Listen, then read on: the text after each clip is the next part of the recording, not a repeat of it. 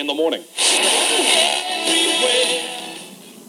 An earthquake in New Orleans opens up a series of fissures around the city. A family discovers there is greater danger at hand.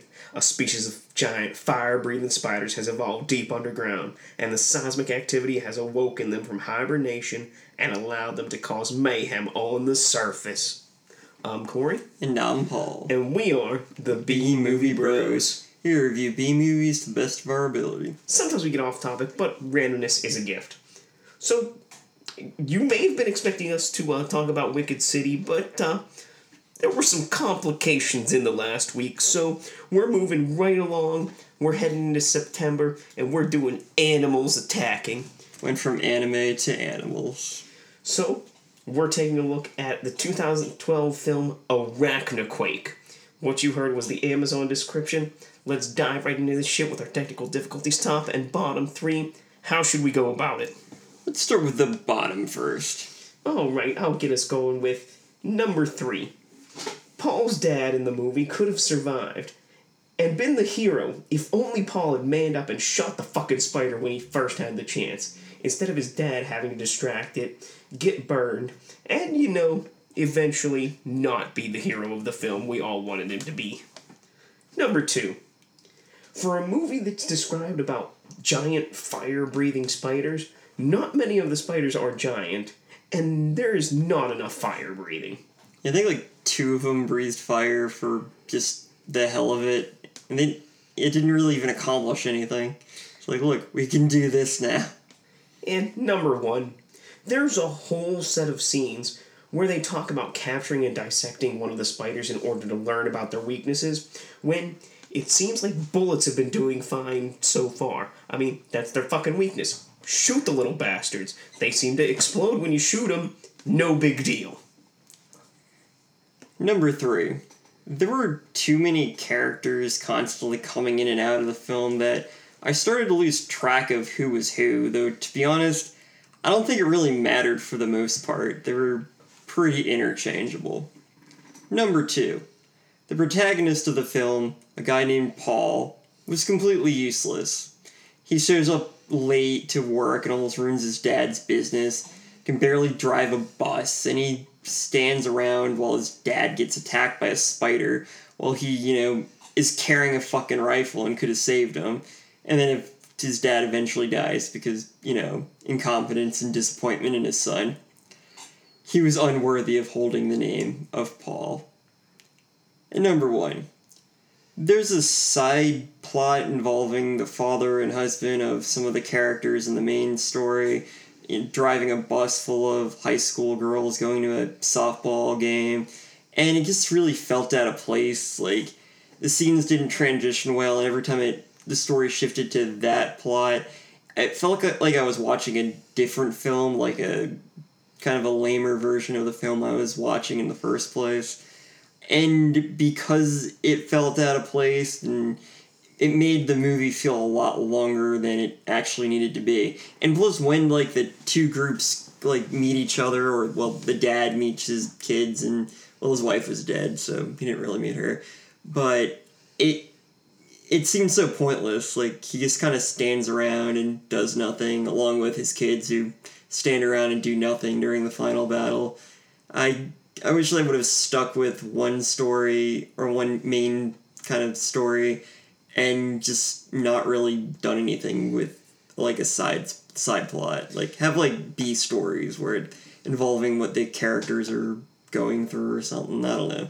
I mean, it's better than most movies that are disaster films where there's 7 subplots. I mean, at least they only had 1 in this movie. And I feel like the whole reason they even had that was because of the guy who played John Connors in the second Terminator movie played the dad, and okay, you needed a quote-unquote celebrity for this movie. You had to do something for your top billed actor. Alright, on to the top 3.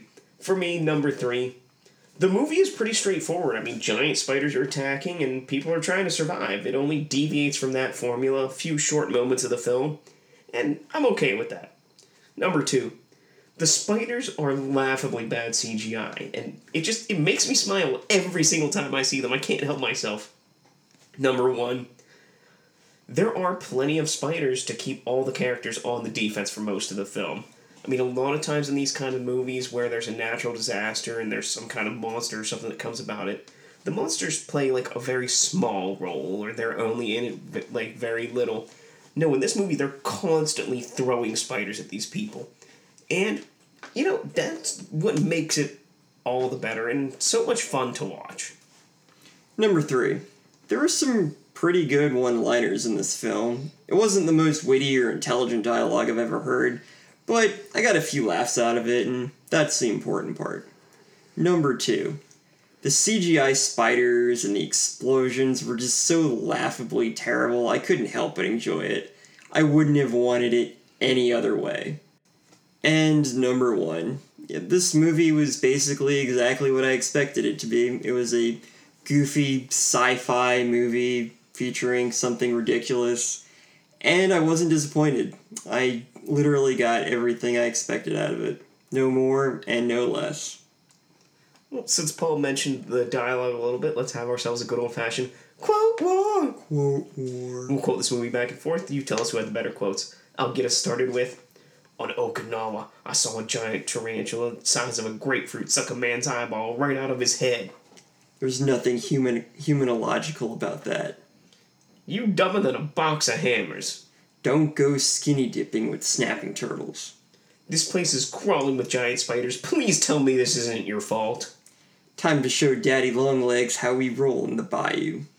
Time to dance, you big beautiful bitch. And that's how you make jambalaya. That ends this episode's edition of Quote Wars. If you have a favorite quote from this film or anything else you'd like to say, leave it in the comments below. It's time to give this film our final take. Remember, friends, our final take is a score on our shot scale. A shot scale is a reverse scale. 1 to 10, 1 being the best, 10 being the worst. How many shots do you need to get through this film? I gave it a 3 out of 10. I give it a 4 out of 10. So, Arachnoquake is just a simple pleasure. Just people and spiders fighting for supremacy and control of the Earth. Sure, there are a few moments of spiders breathing fire, and the characters are either know-it-alls or complete dipshits, but I've come to expect nothing less than from sci-fi originals, and I enjoy it. Arachnoquake was pretty much what I've come to expect from sci-fi original films, especially during the era of Sharknado. It's got a ridiculous premise involving animals and some kind of natural disaster, terrible acting, and even worse CGI. It is, by all conceivable measurements, stupid. However, as expected, the same qualities that made it stupid also made it somewhat entertaining. I'm not really sure whether a movie that was deliberately trying to be bad for comedic purposes can be considered so bad it's good. I'm pretty sure that's just called a parody. Either way, it's a gimmick that isn't at all original, and the jokes were very hit or miss. That being said, I overall enjoyed Arachnoquake. Everything about the film screams cheap, meaning that you pretty much get what you're paying for. So considering it's a made-for-TV movie, I'd say the price is worth it. I think it's time, though, to tell our friends how to drink away this flick. Drink away this flick. So come on and grab your drink. Let's drink away this flick. Bum, bum, bum, bum. We'll give you some drinking games for this film, but remember, friends, drink responsibly. Number 1.